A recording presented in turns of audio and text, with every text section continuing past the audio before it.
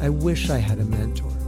I think anybody that wants to do building needs to find a great builder and just accept lower wages for a little while and become indispensable so that, you can command higher wages, just so that you can actually be with somebody that knows what they're doing. I learned most of what I did, I learned from Fine Home Building. I mean, I literally would, every month I would get Fine Home Building way before I ever built this first house in Cape Cod. This is Professional Confessionals. We are joined today by builder Michael Robinson. Thank you so much for joining us. Take us back to high school, what you were thinking about pursuing at that time. In high school, I was an actor. That was my thing. And I don't think I was quite sure I was going to become an actor at that point. That happened later in college, where I decided I was going to be an actor. And yes, I am here a carpenter/builder. So obviously it didn't end up that way. But yes, in high school, it was all about acting. And, history of art and, U.S. history and everything else that I was a student. I was a pretty good student too. Mm-hmm. So what did you study in college? College, I was a theater major, and I went to Wesleyan University, and they had a really great theater program at the time that I got sucked right into. And there was also a really great sociology department, which I really loved sociology. And I was a sociology major too, although boring, but I had to drop it at the last minute. So I ended up just being a theater major. Mm. And as soon as I graduated from Wesleyan, I packed up my car and drove out to Los Angeles. Wow. Where I made 2 really crappy straight-to-video movies and did a couple of plays. So at what point did you make the shift into carpentry? Well, one thing that every actor has to do, if you do stage, you have to kind of do carpentry. You have to be able to build sets. It is just a given that you're going to be part of a theater troupe they're not going to have professional carpenters that come in because everybody's struggling. I also went for 1 year graduate school, and I worked in the conservatory, into an acting conservatory, and I worked in their set shop during the, for money. That was the way I was, sort of paying some of my bills. So I was always doing a little bit of carpentry, a little bit of stage carpentry. Not the same thing as building houses, but I knew what the tools were. From Los Angeles, where I made these really crappy films, I moved to Chicago.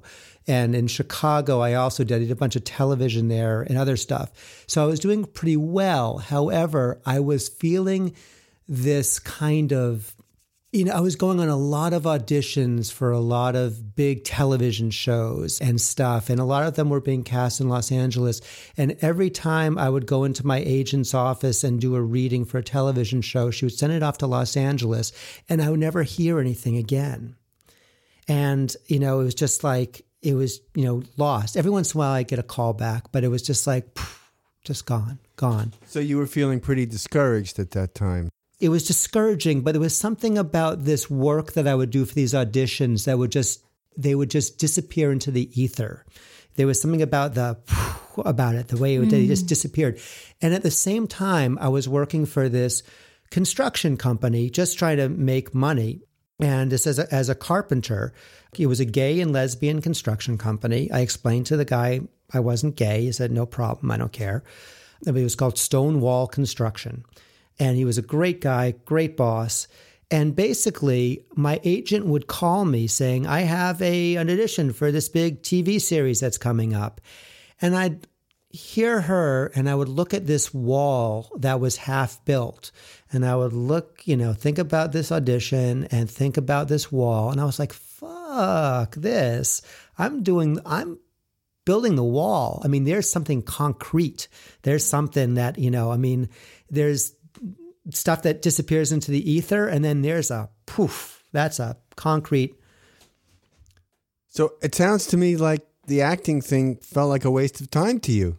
At a certain point, it did feel like a waste of time. However, I was still in the middle of this I moved to New York at that point. A buddy of mine wanted me to renovate his apartment. And so that was kind of a transition. And then this big show that I was in that won a lot of awards was going to go on this touring thing to Los Angeles. And it was going to be a big deal. And this was going to be the thing that was going to make careers happen. They called me. They said, "Are you in?" And I was like, no. It was a strange little transition in my head. Can't quite figure out what it was, but I guess I had just fallen out of love with acting. So in any case, that's a long way of saying it was a slow transition. But when it happened, it was like no more. And I really don't think much about it anymore. It doesn't come back to me anymore. So you made the transition being in New York. Yep. You started by renovating a friend's apartment. Yeah. He was a very wealthy friend who loved me from college, and he had me come in and renovate his huge, like 2,000 square foot New York City loft. And it was great because I had this tremendous budgets that unfortunately people don't usually have. And I have not lost my champagne tastes, unfortunately, from all of my work in New York. You know, it's things that I can't necessarily pay for, but it still seems like it's like the right thing to do. Mm-hmm. And also, I have to say, working for a gay construction company, that is also a lot of champagne tastes that I was catering to men with no dependents, you know, and they love their home. So do you think that it gave you an incorrect idea about the field, that money was flowing and all the jobs would be like that one? Yeah, it did. Yeah, very good. Very good. Yeah, it did. After I did this, you know, my friend had a lot of other wealthy friends and he passed me on to his other wealthy friends. And so I was really working for a lot of very wealthy people. And then, you know, every once in a while, a buddy of mine would call me in. He worked for Martha Stewart Living magazine. And I'd come in and we'd work on sets until like late at night. And that was all this disposable stuff, you know, they just making these sets on 27th Street, supposed to be, you know, Greenwich, Connecticut, but it's, you know, a set somewhere. And it's just like, you know, it seemed that things were disposable. Was there a similarity between acting and building the sets? Because it sounds like they would evaporate too. That's true. Yeah, I never really thought about it like that. Nah, yeah. The theater sets probably have more of a purpose in life than these, you know, Martha Stewart. I hate to sound judgmental about Martha Stewart. We love Martha Stewart, but yeah, I don't think those sets did very much for the world. So were there any key moments in your career that you feel lifted your skill level to another plane? Yeah. When I had to basically do the entire house by myself, this is a speculative project. My sister and I had acquired, or she really acquired, she was a money person, had acquired a really dismal property in Cape Cod. And she said, let's do something with this thing. And basically I had to sit down and I had only done these little, actually, they're kind of like sets. Now that I'm thinking about it, in New York City, you know, it's really all the stuff that you do in New York City is kind of disposable, you know, and when you're doing it, it's really the next person that moves into that apartment is going to rip all of this stuff out. All of the stuff that you're using these metal studs, which are super light and super easy just to crumble up and stick into a garbage can, you know? So you can just kind of, you know, all this waste happens in New York City. So I had done this kind of, basically it was cosmetic carpentry. That's what it was.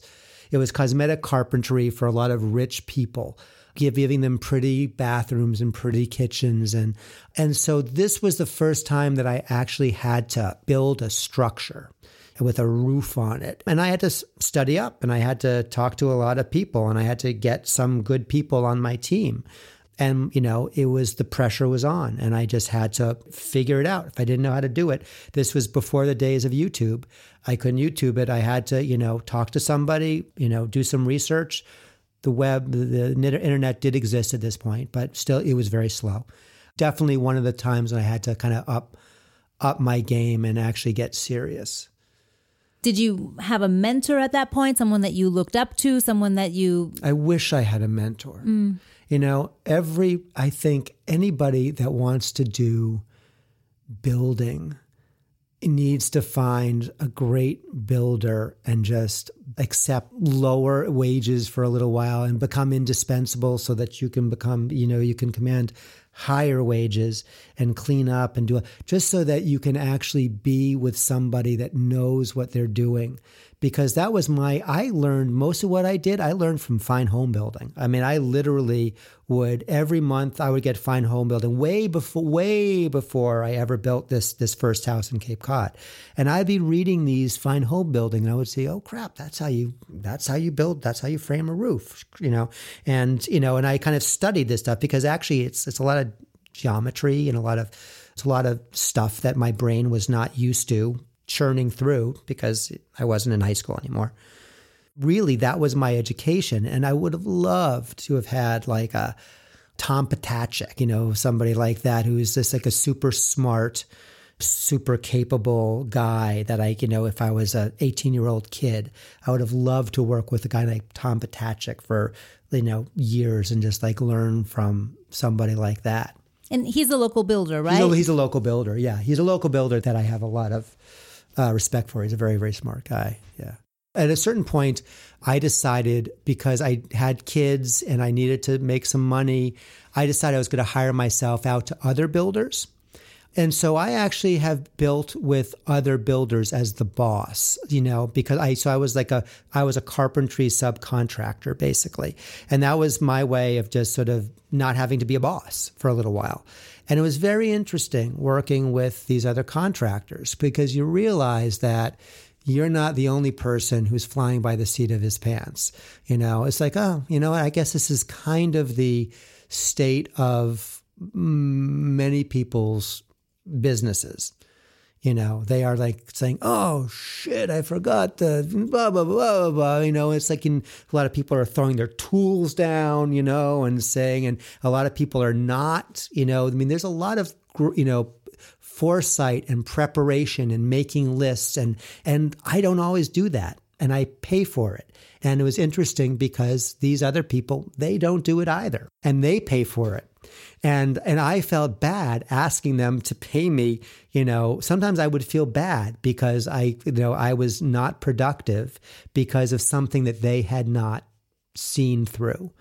And I'd be like, I don't know what to do. I don't want to charge you for my these hours, but by the same token, it was your oversights.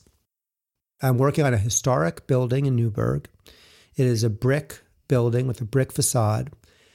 And the brick needed tuck pointing. You know what tuck pointing is? It's when the mortar between the bricks is so bad. And that's really what's holding the building up. So what you need to do is you need to scrape all the mortar out between all the bricks. And if it sounds laborious, it is. Repointing. Repointing, yes. Tuck pointing, repointing, exactly. And then you need to get this mortar into these little tiny cracks, these little tiny mortar. And okay, so there was this one section of the building we decided to do. And fortunately, we did not do much other than that side of the building. And I went to the local supply house and they said they gave me the correct mortar for this purpose. And I was like, great, good. We took it back and we started pointing and great. And then a buddy of mine who works over on this side of the river, a great mason named Ken Perry, returned my phone call that I had called from a week ago. He's a busy guy. And he said, oh, what kind of mortar are you using? And I said, the kind of mortar that they sold me at the supply house for this exact thing. And he said, oh God, this could be a real nightmare for you. You might have to. So after all this, if you can imagine literally 1,000 little lines of tuck pointed, which is now super hard. It's concrete now, and he is telling me, I'll know tomorrow morning. He's telling me that I might have to grind out all of it and redo all of it because there might be a moisture issue because of this kind of thing. Talk about like little details that you just, and I've been building for a long time. I never knew that there was such a thing as type O mortar. And I learned that, sadly. So many pitfalls. Yeah, so many pitfalls. Yes. And if you're doing it, this is my own dime. If you're doing it on another person's dime and you can't charge them for it, If there was another client, I would not be able to charge them for that mistake. And it would just be, I'd just be eating thousands of dollars. Especially because it was also a union mason who actually started doing this work for me. And he was the one that said, yeah, this is perfect. This is great. Let's go. What major obstacles, aside from this kind of thing, have you had to overcome within your field of carpentry or building? The obstacles on a daily basis are interpersonal obstacles. Because you're working in oftentimes a very close kind of, not intimate, but there are a lot of personalities. There's a lot of racism sometimes, sexism sometimes, a lot of sexism. My big obstacle on a daily basis is getting people who actually care about working, is getting employees. I think everybody should be just like me. And because when I was working for other people, and again, I went back into this just a couple of years ago, I enjoyed, even when I had a boss and I was not the boss, I enjoyed it. I was like, okay, we're going to get this stuff done. Oh, I'm going to make this look good. I put my pride into it. And a lot of people do not feel the pride about what they're doing. In any field. I think that's true in any field. Yes. I think that's true in any field. So, I mean, that is like the biggest obstacle. And if you ask any builder, they're going to say like the biggest obstacle to their daily existence is their people, is finding people who can actually work and get things done, and not complain too much. So showing up, doing the work, caring about the quality of the work that they're doing. Yeah. And caring about you, caring about whether or not like you're going to make money. Because if the boss isn't making money, their job is tenuous, and it can be a nice kind of family operation, Right, to keep it going. To keep it going, yeah. It can be. Rarely is, I think. The idealistic view of what you're describing in my head is, the team gets together. Yeah. You meet in the morning, you have a few minutes to talk, you have your coffee, and then you dive in and you're all working together and you're making jokes and you're having a great time doing it. And oftentimes it's like that. And also the obstacles are that people don't have enough money to do, what really should be done. What's really called for the job to be done properly. And I've been on the other end of that. I've been clients to I'm trying to think of when I was somebody else's client, and they were right now actually all my subcontractors. I mean, I am doing this thing in Newburgh. This is my project. So really, when somebody comes in and gives me a huge number and I go like, whoa, I can't pay that much, and I know. From my own experience, I was never the lowest bidder. I was always right in the middle. So I should not be going with the lowest bidders. I should know this. But yet when it comes to, dollars and cents, oftentimes you just sort of go like, no, this, I don't have enough money for you. You're a good guy. You're probably a really good whatever plumber, but I got to go with this other guy. The other thing, which I haven't mentioned, is like I consider myself a passive house builder now. The thing in Newburgh that I'm doing right now is going to be a passive house. I'm going to be doing another passive house back out in Cape Cod again, right after the Newburgh thing is done. I won't go into the whole spiel about passive house. It's boring, but give us a little bit of it, please. What it is, passive house is a metric. It's literally just a measurement of how much energy a building uses. And it's a very, very extremely low amount of energy that when you're building a passive house, you can design this building to use. Ultimately, it's about a 90% reduction in what most buildings will consume. And it's not just about green and saving the environment, although that is the reason ultimately that I'm doing it. But it's also because people actually enjoy living in passive houses much more. It's a much more comfortable environment. It's a much healthier environment because you're getting filtered air 24/7. You are breathing filtered air. And you can get out of the shower buck naked, stand right by the window, show your neighbors, what you got right there in front of the window, and you on a 20-degree day, and you will not feel cold because the house is so airtight and the windows are so good. In theory, you can do this with maybe a 10% premium. In other words, if the exact same house that you make into a passive house, in theory should cost about 10% more. Because people oftentimes choose very, very complicated houses, sometimes that cost is kind of amplified a little bit. I drank the passive house Kool-Aid about 10 years ago, and then I just studied it, and I've been certified several times over. The way they came to this, the metric that I was speaking of is 407, this will mean nothing to you, but 475 BTUs per square foot per year. So whatever your house is, you are allowed, for every square foot of that house, you're allowed 475 BTUs. Which is a measurement of energy. A measurement of energy. And basically, I hope I am not incorrect here, but I'm almost sure that they basically came to this by taking the number of people in the world, taking into account the resources, taking into account, and basically divvying things up and saying, like, this is what you should be allotted in order to, for us all to be living on the earth together. And if that's not the way they did it, then I like it, and I'm going to say it is the way they did it. So how does that compare? How does that number compare to like a standard non-passive house? What's the BTU there? It would be literally 10 times that. And a normal standard built house, if you're in an old house like this, it could be like way more than that. It could be like, you could be 15, 20 Don't call times me more. out. I'm sorry. I love your house. It's a beautiful house. For 10% more, it doesn't sound like much of a premium if you can achieve that. No, well, in my place in Newburgh, I am going to end up netting about $2,000 on a solar array, okay, which will power this house.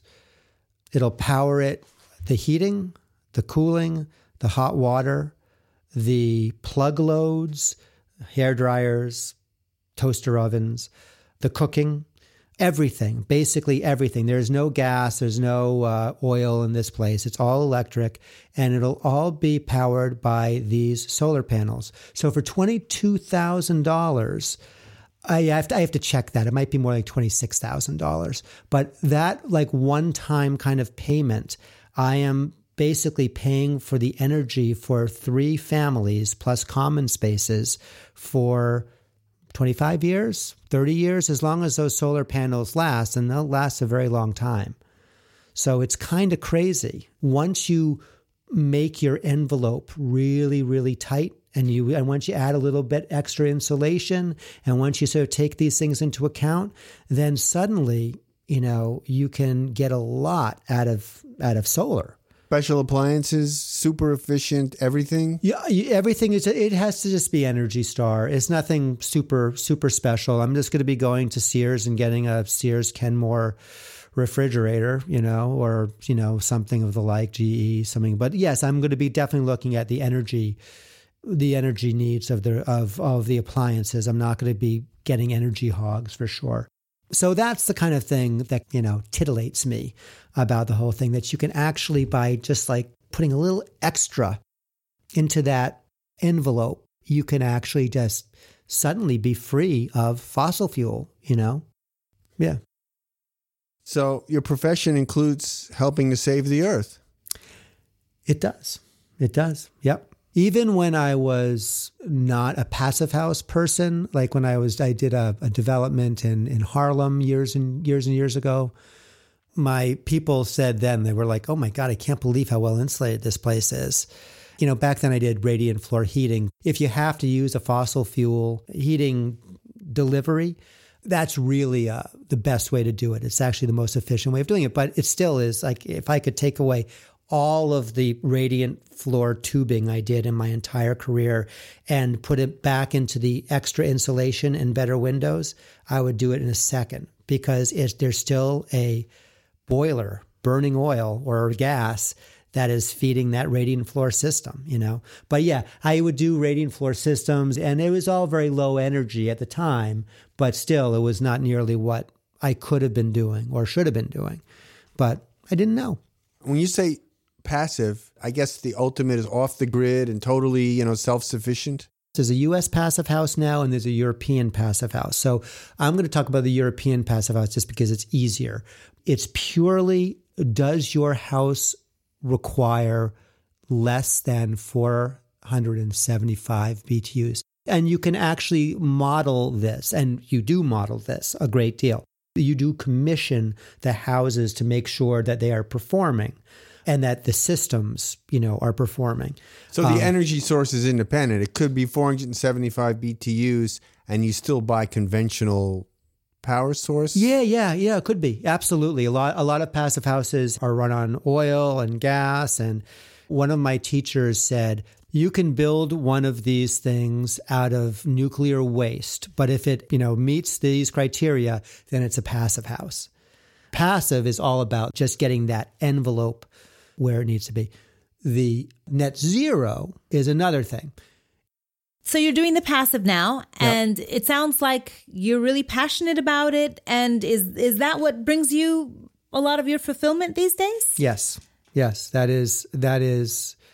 I would feel like I am not doing my job if I was not building to these standards right now. And that's unfortunate because this is where we get back to people's money, people's pocketbooks, is a lot of people say, I don't have money for that. I've heard all about that passive house. Yeah, those windows cost twice as much as the windows I can get down at Williams Lumber. And they're right. And you can make the argument to them. But if you go this route, you could be off the grid. The great thing about the U.S. standard is that when that house is done, you are basically just a solar array away from being net zero. In other words, your house is a passive house. It's a great house. It performs literally 10 times better than any of the houses on the block. And if you then put a solar array on your roof, it depends, of course, how big the roof is, blah, blah, blah. But in theory, then you are at net zero, which means that your house is basically producing more energy than it is consuming. And that's a great place to be. Anything that's built now that is not passive house standard will be obsolete in about 10 years. That's just a fact, the way things are moving right now in terms of building codes. So why are we building something that's going to be obsolete in 10 years? I'd like to have one. Yeah. Is there anything that surprised you about being a carpenter or builder? Any myths that you'd like to dispel or aspects of it that you'd like to change? Anything in under? I think the biggest myth is that, it's the same thing that lawyers have to deal with, is that you're in it to con people and you're in it to when I send a little lackey, that's not a nice word, but to paint, the door that you asked to have painted, and then I send you a bill for, $150, and you say $150, it took him 2 hours or, 3 hours to paint that thing. And you can't be paying him more than, $15 an hour or $20 an hour, and you would be right. But there is always such, especially in the construction industry, there are such the insurance between all the liability insurance and the workers' comp insurance, and then there's a bunch of other insurances that you got to be having. And then if that person is an employee, which they usually are, then you have to be paying all these other payroll taxes, all the rest of it. So when all is said and done, that contractor is paying basically $2 for every $1 they're paying that employee. Normally, it depends on the person. And then the contractor should be making some money. Otherwise, he's just, Yeah, what are you doing it for? What are you doing it for? I mean, it's your stable of guys. It's your, he's probably using your paintbrushes and your, whatever. And you probably drove him there. So, there's all this other stuff. So there's this kind of, knowing smile that people get when you give them this, what something's going to cost, and they go like, yeah, you're doing that contractor thing, you're trying to screw me over. And it's, in New York City, it was the worst. In New York City, it was the absolute worst. That's like the one big thing. Myths to dispel. One of the biggest things is that if you're dressed the way I am right now, is that you're a moron, you're a dummy. I have a friend of mine who is an amazing cabinet maker. And it's not just me that says it. He works in some of the most amazing architects' houses around. He gets hired all over the place. We started together. He was my cabinet maker for 10 years when I was a general contractor in New York City. And he now lives up in Maine. He's just a great guy, great cabinet maker. And we're also very, very close friends. We also look alike, everybody says, which is very strange. People used to mistake us all the time. He used to stay with me when he came down to New York City. And whenever he walked in, our doorman would say, hey, Michael, as he walked by, because some dusty guy with like brown hair and brown eyes walked by him. This friend of mine, Weber, whenever he did some installations, he would ask me, just because we don't hang out together anymore, if I would come down to the city and help him do an install for old time's sake, because we used to do it so much together. And it's always fun because, again, the stuff he's doing is like really cool, like way beyond my pay grade, some of this stuff. So in any case, we were in a very famous architect's Tribeca loft that he had done the kitchen for and this really cool staircase for and stuff. And this loft, it only had one elevator. Usually a lot of New York City places have service elevators, and a lot of them, and many do not. And this was one place that did not. So basically you had to share this elevator with the residents.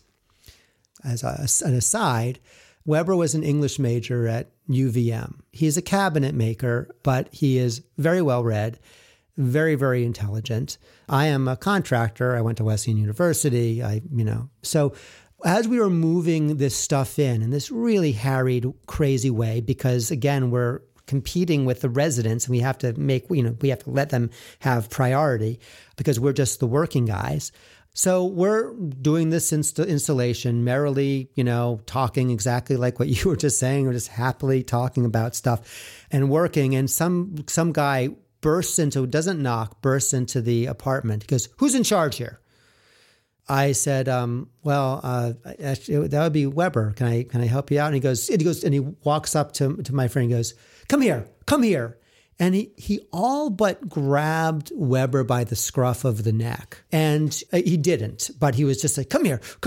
And he dragged us over to the service elevator where he showed us, lo and behold, a little tiny bit of, I guess it was a piece of a cabinet had like scuffed it, and it was a white cabinet. So there was some like white scuff mark on it. He goes, what are we going to do about this?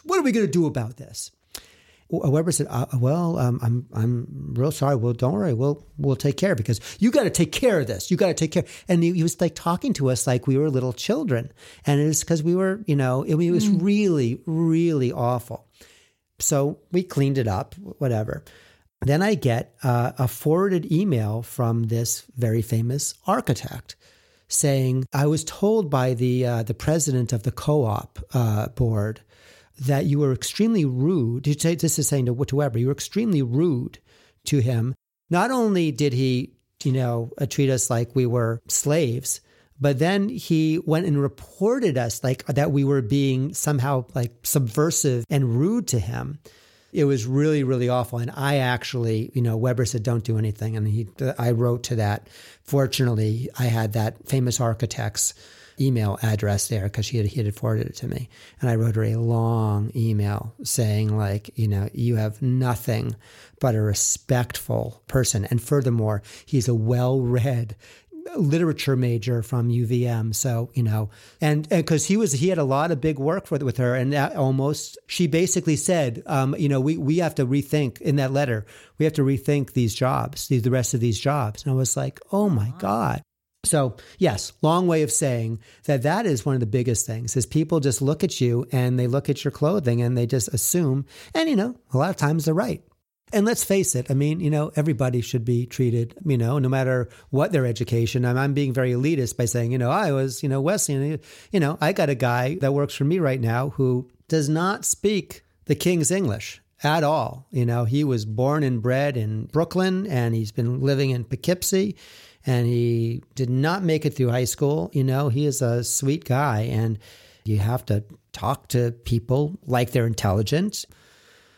Yeah, so, everyone deserves to be treated like a person. Yes, but there is something about being dirty that invites. Although by the same token, I was hiring these guys out of the Bronx years ago when I was working in Harlem.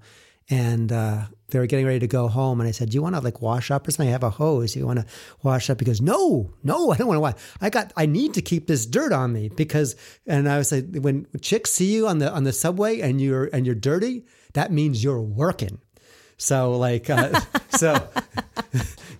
so that was sort of dirt in, I guess in some parts of society, being dirty is means that you're a working man and you got some money in your pocket that can spend on the women. Prove you're not a layabout. Yeah. Okay. Would you like to share proudest moments or biggest disappointments within your career? I think one of the proudest moments was taking my son up to the roof where I had to be doing some work.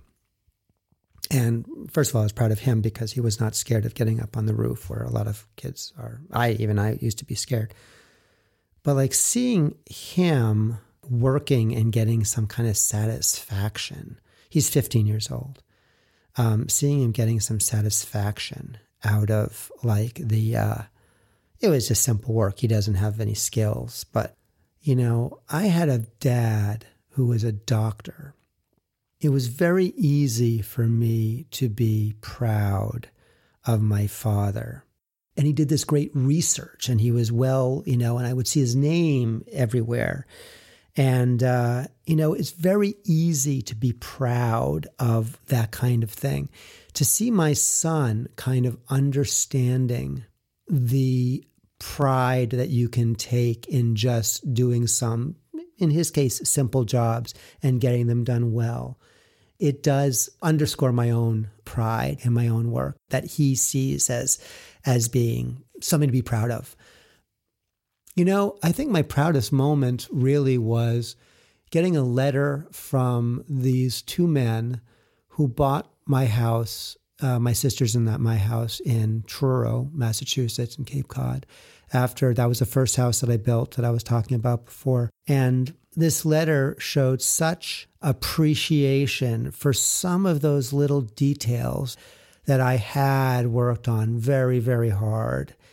And when they said they look forward to their grandchildren and their nieces and their nephews being able to enjoy this house, and the guests and stuff, that it was a beautiful, beautiful letter that I will always remember.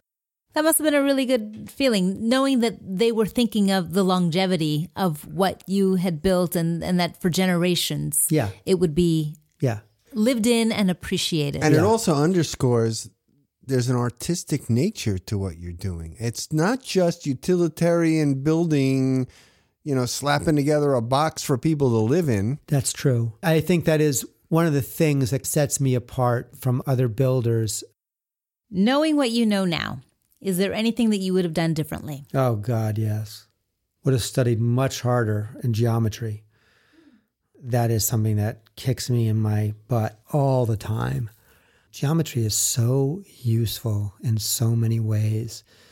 Honestly, I wouldn't have spent so much time acting. I kind of wish, we were talking earlier about how kids are on kind of this direction, early on.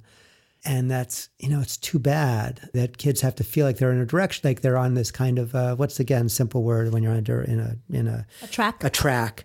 But by the same token, I was kind of holding on and drifting with this acting, for longer than I wish I had. I wish I had sort of knuckle down. There is something about getting out there and becoming a businessman, being able to tell people, which is another thing that I regret, being able to just tell somebody what they owe you. Like being able to sort of just talk turkey, talk business, not feel like you have to be a nice guy, not feel like you have to be like the cool, I was like the cool contractor, young, hip kind of contractor. I got a lot of jobs because I was young and hip. And I got railroaded by people because I didn't have a strong contract. I didn't want to really enforce a contract that I did have because, it would cause all kinds of, there's a business-like way that you can walk through this planet of just saying, this is what I'm worth and here's your bill. Please pay me. And when the person says, oh, blah, blah, blah, blah, blah, blah, blah, blah, just being able to say, okay, I hear you. But this is the work I did, and this is the hours I spent, and this is so-and-so, and this is what you owe me as per our contract right here.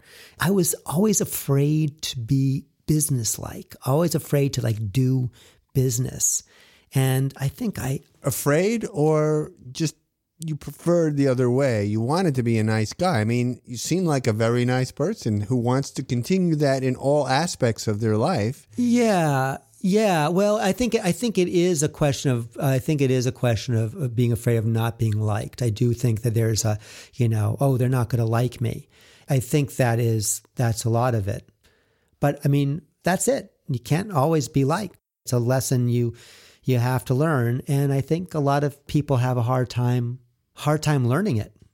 I think it is like a big lesson that people have a hard time learning.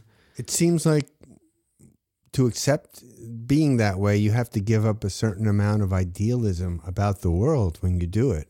Huh. I mean, I know for me it was. Yeah. The idealism is that we assume that we're all partners in this, and that if I help you, you are going to, remunerate me. And you're going to recognize my hard work. And therefore, you're going to whip out that checkbook. And that is not the way customers are. Even the very nice ones are not like that. I am. I am like that because I know my subs are so, I do anything just to make sure that they get paid. So they can pay their guys, and just so that they know that that they're respected, and that that I understand what they are dealing with. Some subs I'm kind of sorry I did that with, and, but yeah. You're a very honorable person, I must say. Well, that's all I ever wanted, right? So you mentioned your son earlier, and he was proud of the small job that he did. Yeah. Is this a profession that you would like to see him go into? No, not necessarily. Well, yeah, I would love to see him go into it if he wanted to, but I think that he is more of a man of letters. Although, who knows? One of the reasons I am having him on the construction site is because I do believe that being on a construction site builds common sense that people do not have otherwise. And I can't quite explain it. There's something about I better not prop that thing up there like that because it could fall down and hit somebody or even hit me. It's something about safety. There's something about the sequence of things. That's also I have to do this in order to do this and this and this, and seeing the sort of the common sense of the A, B, C, D, because that's really there are concrete steps, sometimes really concrete steps that you have to take in order to do what you're doing. I really think that builds a sense of common sense that I certainly did not have when I was a kid. I did some really stupid things in my first Stonewall construction. I did some stupid things like that. I still look back on some of those things and say how could I possibly have done that? So I try to cut people slack when they screw up on my job site. I definitely do. Any advice to someone who's wanting to pursue a similar path?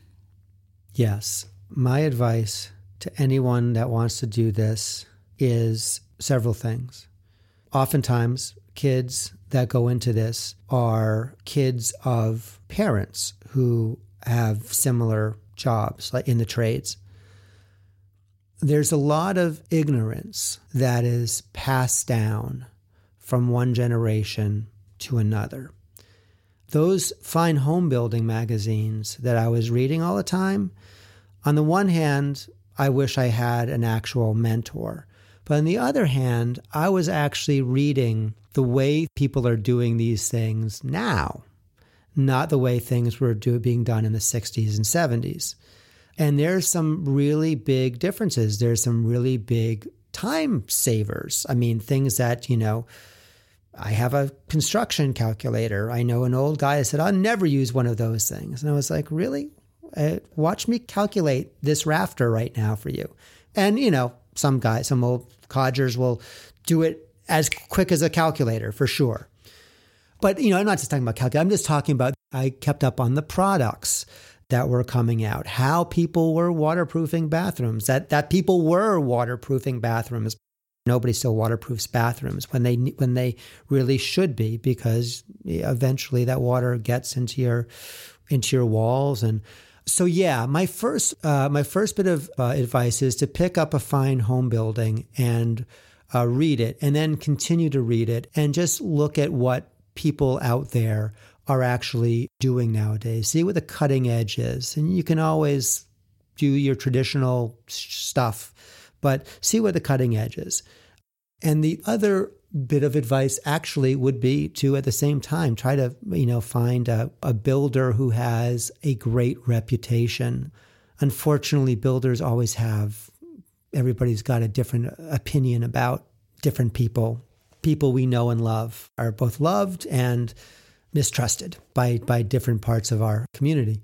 But, you need to find somebody that is cool and seems knowledgeable, and hopefully that seems like they actually do what I have not been doing recently, does look ahead and does have a way of actually really planning out the jobs, and that isn't always running around like a chicken with his head cut off, as most contractors are, just trying to, catch up with themselves.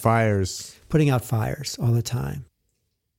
Is there anything that you've always wanted to do that you haven't yet within the field of carpentry and building? I'm doing it. I'm doing it right now. It's not a done deal yet. When I was in the midst of the futile couples counseling that I was in, this counselor asked me, you're doing these odd jobs, and what do you want to do? What's your fantasy? And it was funny because wanting to be an actor that's an easy fantasy. I mean, I want to be a friggin' film star. I want to be Robert De Niro. It's a different. I was transitioning from that kind of fantasy. And when she asked me this, I had no idea. Like my brain was reeling.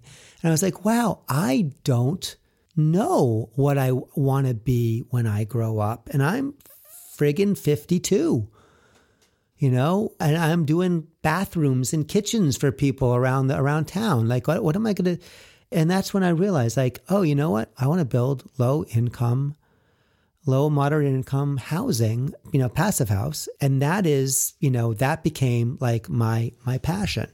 And so what I'm hoping happens is that I'm able to finish this.